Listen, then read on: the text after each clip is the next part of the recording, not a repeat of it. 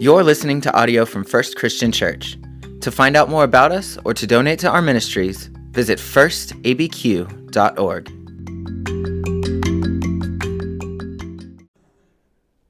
God, we give you thanks for this gift of life that you've blessed us with. And we pray today that your word come, as Paul said, not in word alone, but with power, with full conviction, and with your Holy Spirit. This is our prayer through Jesus. Amen. God doesn't owe you anything.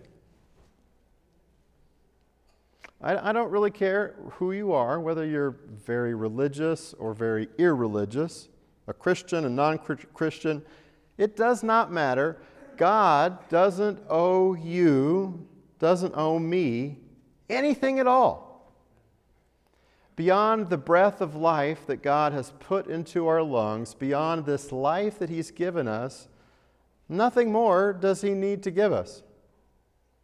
We might expect more, we might want more, but He doesn't have to give us anything. Now that might seem like a strange way to begin, and I'll give you more on it in a minute, okay?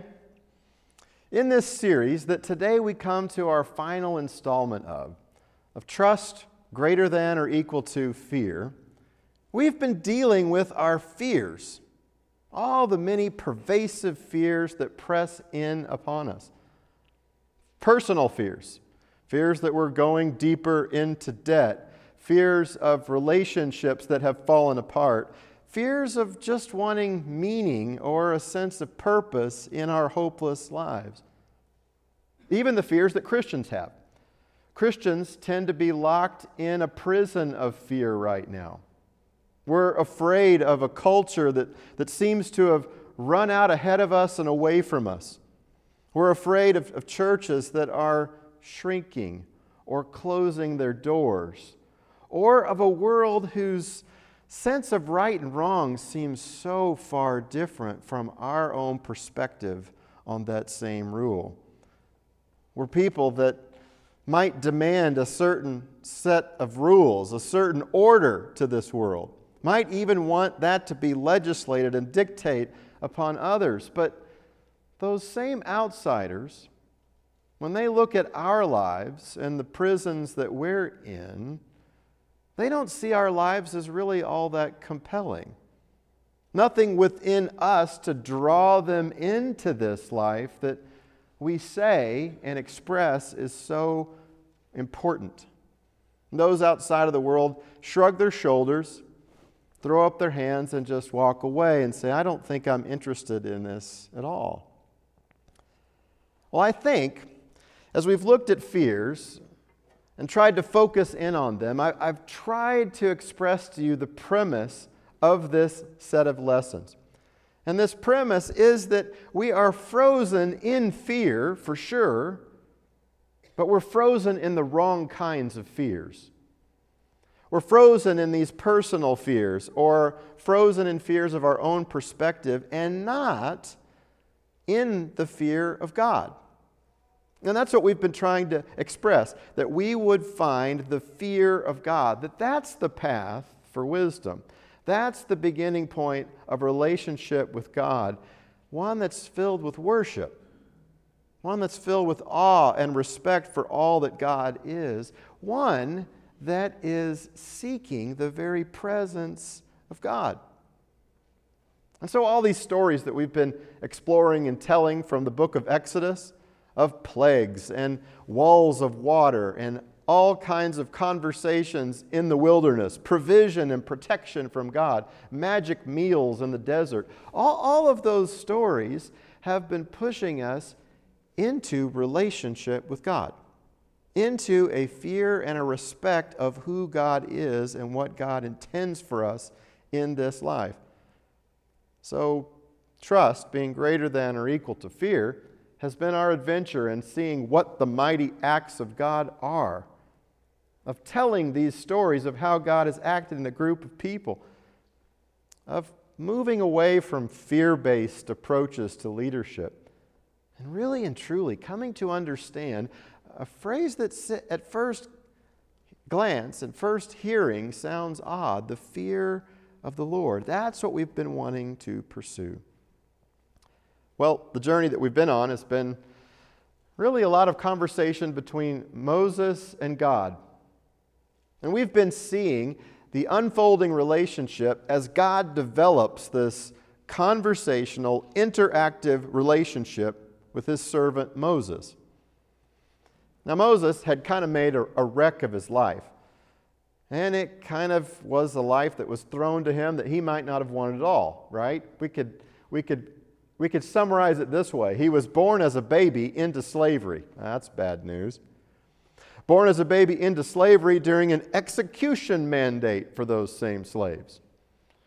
But he escaped death. He escaped slavery and was actually drawn in as like one of these adopted children into a very wealthy woman's life. The Pharaoh's own princess adopts Moses into her household, and he learns all the ways of great education and great food. And yet he still got to have a relationship with his own birth parents, these priests, who likely pumped into his mind the idea that he was an insider, that he was going to deliver the people. And maybe that led him to the murder, where he murdered an Egyptian. A murder that was found out, and he began to run away and to flee his life. And he began a fresh start with his third family, a second life, to be able to make sense. And it's in that moment, when Moses' life is a wreck, that God begins to develop this conversational relationship with him, this face-to-face, if it's possible, relationship with Moses. Speaking to him first out of a burning bush, a bush that didn't get consumed. Many, many conversations, and then even one on the mountain of the burning bush, the mountain that God said he'd bring not just Moses back to for a one-on-one personal encounter, but all the people would come to worship at the foot of the mountain of the burning bush. Now, when you talk about having a conversational relationship with God, most people, when they get close to even a messenger from God, are terrified. They're ready to die. They think they're going to die, right? It's kind of frightening to think about having such of a relationship with God. I mean, even the people, as they were at the foot of Mount Sinai and they heard the 10 commands bellowed to them from God's own voice, they didn't want anything to do with it at all. Moses, you take care of that. And their distance from God led them to quickly break the first 3 commands. You remember this? Have no other gods? Nope, got a golden calf now. Make no idols? Nope, now we've got a golden calf. Don't misuse the name of Yahweh? No, we're just going to put Yahweh's name right here along with all of these other gods. Boom, quick as a snap, they have broken all of these commands. And God is ticked, and Moses is ticked, and everyone is upset. And last week we saw, as Moses stepped in between God and the people, and he interceded, and he modeled for us what a life that fears God looks like. What a conversational relationship that's interacted with God can look like. And he stepped into that moment. You know, last week, I heard about one of our own teenagers who did something similar. This teenager's friends were fighting with one another, and that teenager was not drawn into one side or the other, but remained friends with both, and approached each one and encouraged them to talk to one another. You've had experiences like this, where you've had to step in between, not get drawn into the sides, and bring some reason, bring some logic into the moment. And that's what Moses models for us, an intercession unlike any intercession. He doesn't excuse the people of God. He doesn't tell God, oh, they didn't mean to. He doesn't try to justify it or minimize it at all. He instead calls upon God's own character. God, you're the deliverer. Deliver. God, you're the person that loves the whole world. Don't you see what this will do to outsiders if you wipe out your own people? God, you made promises to this group of people. God, be true to your own character. That's the approach that Moses takes. Not to minimize or reduce evil at all, but to speak to who God is. And so we get to this moment. This moment for this week of Exodus chapter 33 that Jimmy read to us. And the tension is still in the air. Have you been there before? When two squabbling parties are not squabbling anymore, but there's still just kind of a static in the air. God is still simmering on his anger. Because what God is wrestling with is this pivotal axis-turning type moment for us as humans. What is the balance between the justice of God and the mercy of God? How can God do both of those things? Be merciful to a group of people and yet still be just. And what does that say about God's presence with that group of people? What does it look like? In the history of the world, I don't know if there's been a more significant moment than this one, especially early on. Because the problem that we saw and heard in this story is a problem of God's presence. Will God stay with this group of people or not? And what makes this a huge problem is that the people have no claim to keep God present with them at all, do they? They've worshiped other gods. They've broken the commands before they could hardly finish echoing through the canyons. They don't have any reason. There's no ground for them to stand on at all. God doesn't owe them or us anything at all. Nothing. And probably, possibly, when we look at this story, we see that God's about ready to walk away. Really and truly, that's what God is about to do. Walk away from this group of people that he has been following. Have you been there before or watched this before? A marriage, just as it is breaking, snapping, severing. Someone gets blamed, and one person takes a step away, and the other one feels justified in stepping away as well. And whatever happens, the hate or the animosity begins to multiply, and one thing leads to another. And there's this moment where each person makes a decision that they're going to walk away. Maybe it's just mentally at first. Maybe it's in the heart. I'm not going to be as committed as I was before because I'm justified in stepping away. Here in this moment, we have such a situation. And God turns to Moses. Verses 12 through 17 are some of the most tightly packed description of God's presence in all of Scripture. And he tells Moses, look, go, it's time. Go to the land. Go to the land that I've promised to you. I've promised it to Abraham and Isaac. I'm going to clear out all of your enemies in front of you. You go, you take it. But I'm not going to go with you. Now, you can cue up the music of the highlight reel of Exodus.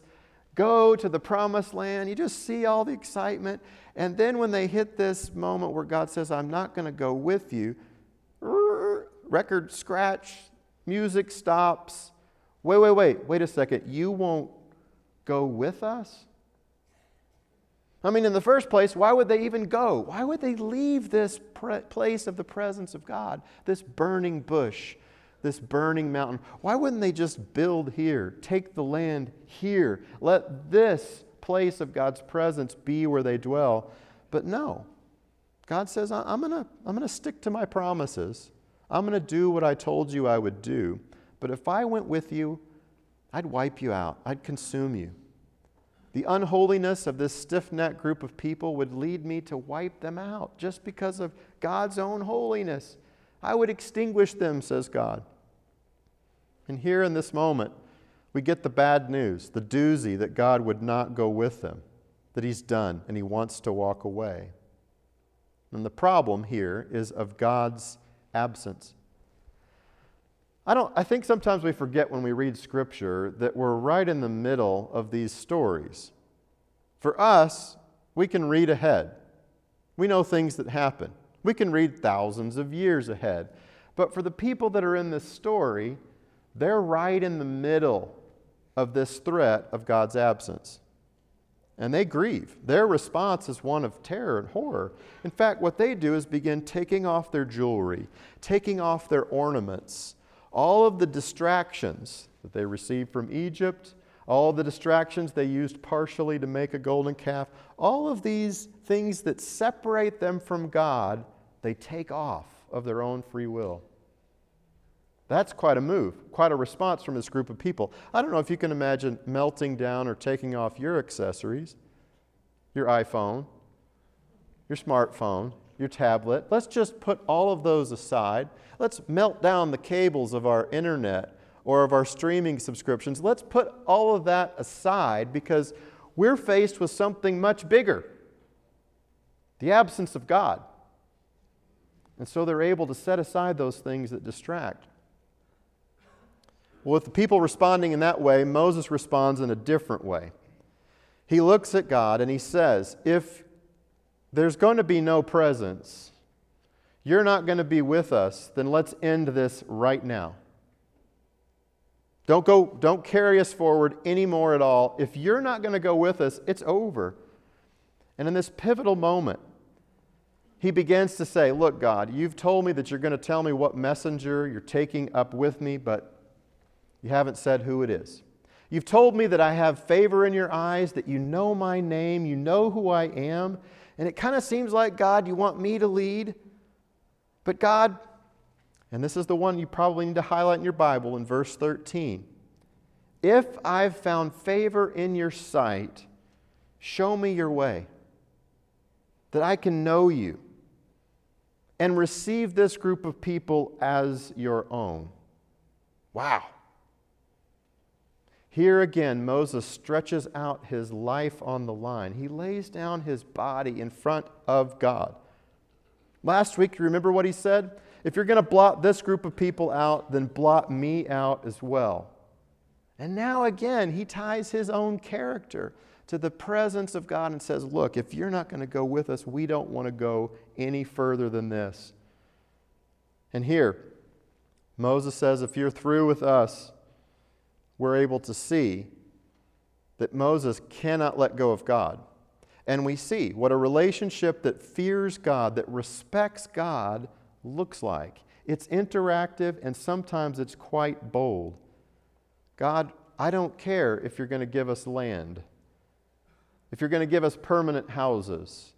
We don't need any of those things if you're not going to be the one to go with us. And all I can say is, wow, wow, wow. For Moses to make this kind of statement, that it's not about the goodies that you get, it's about God's presence with them. It's not any presence, E-N-T-S. It's about God's presence, E-N-C-E-S, with His group of people. In conversational, interactive relationship with God, with a group of people who are flawed and who make mistakes. That's what it's all about. That is incredible.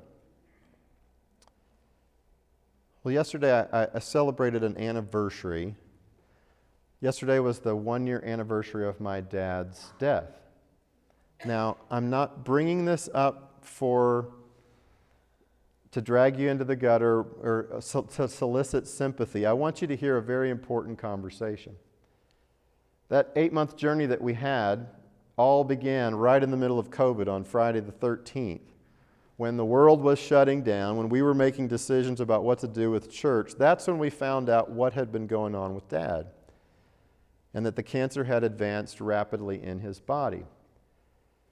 Well, in August of last year, Dad and I had a face-to-face conversation, just talking about real stuff, just he and I, about what things he was afraid of, what he was facing, because he knew that life wasn't granted, life wasn't a given. And what we talked about, I can't express all of it, but what he was looking forward to is the unconditional love of God. That's what he most wanted. As someone who lived 71 years on this earth and more than 55 years preaching the gospel, He didn't always feel that unconditional love of God. Have you been there before? And what he wanted for himself was what he wanted for his own Father, the unconditional love of God to be in the presence of God. It's what he would wish for every member of his family that's still living today. It's what I wish for us today, to come to know the unconditional love of God in the truest sense of the word, that God wants to live with us. In fact, there's no truer thing that I could tell you than the story that God made you, created you, gave you life. And God deeply loves you for who you are. And God wants to live in you and dwell with you. You see, while God doesn't owe us anything at all, doesn't owe us one thing past the breath that we had previously, what God offers to us is God's presence. He has opened up a channelway, a pathway for us to live in relationship with God. And you know about this. Many of you have been living this way for your entire lives. You feel that love. But God's presence is there as a never-ending journey of going deeper into the goodness of God. Now, this is not a sense that you would somehow control God, like a switch, like Moses having some kind of a backstage pyrotechnic switch to turn off and on Mount Sinai. You're not going to control God. You're not going to get God to do what you want. But what God has offered to you is a chance to live your life with God, in partnership, in interactive conversation. A partnership that we've talked about at length in this series, where fear of the God is like a code word for that. It's a code word for trust, of relying upon God, of knowing where your strength is, of worshiping God. You know, this path of fearing God, of respecting God, is not about our holiness. Our holiness, we have to not just treat this very casually. When people come into the presence of God, they get afraid. And so it's only normal that that's our response at times, that we're afraid. We can't be casual and flippant with this God when we walk into God's presence. This conversation is not, the conversational relationship with God is not one where we throw a bunch of excuses to God or try to say yes but or justify. No, it's all about God. It's not so much about what we've done well or what we've done wrong, but who God is. And we're following God with all of our past, with all of our present, with all of our difficulties, all of these failures. These all come into the presence of God. The things that we've done to hurt other people, the ways that we've endured the hurt of others. These are occasions for us to realize, like 1 Peter 3:13 says, we don't fear what other people fear. We just don't. Because in our hearts we've set apart Christ as Lord.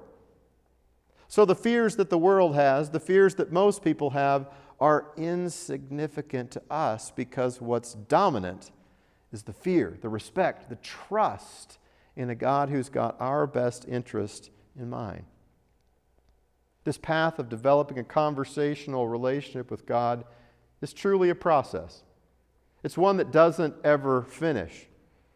As Paul tells us in Philippians chapter 2, verse 13, we're to work out our salvation with fear and with trembling, because it's God who's working inside of us to give us the will and the want to live according to His good pleasure. It's a process. Whenever you're talking about the bigness of the goodness of God, this is not a process that just ends in a week or with one moment of your life or even with your death. When it comes to coming to know God, this is an eternal process, a journey that may have a beginning point because we have a beginning point, but it definitely doesn't have an ending point unless that ending point is in God Himself. So, with us, living in the presence of God means that we want to be a group of people that are like Moses, known by God, friends with God.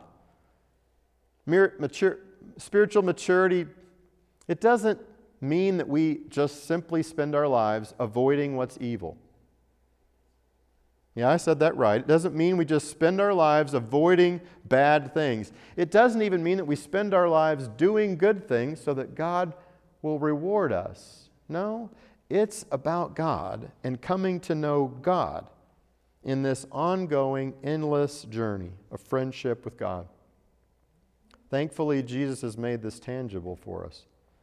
He's helped us see what this looks like.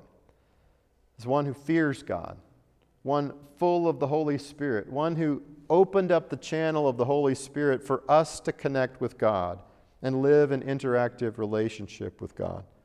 A deposit, a guarantee that God wants to live in your temple, to be a part of your life, to go into business with you. This friendship that Jesus showed us is a friendship that we can live into as well. In fact, that's what we're about at First Christian, isn't it? What's our mission statement? Follow Jesus. We're following Jesus. We invite whoever wants to follow Jesus to come with us. And that means that we're being in the presence of God wherever we can. We are spitting out the bones of Scripture. We're spitting out the bones of church tradition. We're spitting out the bones of church history, those places where we've made mistakes, and we are being in the presence of God. We're doing the things that Jesus did. That means being in a group at first, being a part of people that are sometimes secretly doing good, coming up with clever ways to be the light and the salt that this world so desperately needs. We're saying the things that Jesus said, speaking the things that Jesus spoke. Whenever he looked at us and he said, "Go learn what this means. I desire mercy and not sacrifice." Well, that's what we're about learning. We're trying to learn what mercy looks like, even more so than religious practices like sacrifice. And we are going. We're going where Jesus leads. Sometimes that means we come into the presence of a bush where God wants to speak to us. And sometimes it means we come to that mountain where we'd love to just stay and we hear God say, "Go." And we go away from what's comfortable and familiar because we are with God. We're entering this life in a journey of always coming deeper and deeper into relationship with God. If you need some practice, I gave you guys a worksheet last week. There's some of those that are still at our Welcome Center, if you want to pick one of those up, where you can think strategically about the things that you do in your life. Hygiene, television shows, phone calls, jobs, what you do every day, multiple times through your week, or even each month. And then to begin to turn the page and think about how can I be, do, say, and go with Jesus as I follow Jesus. Let's pray.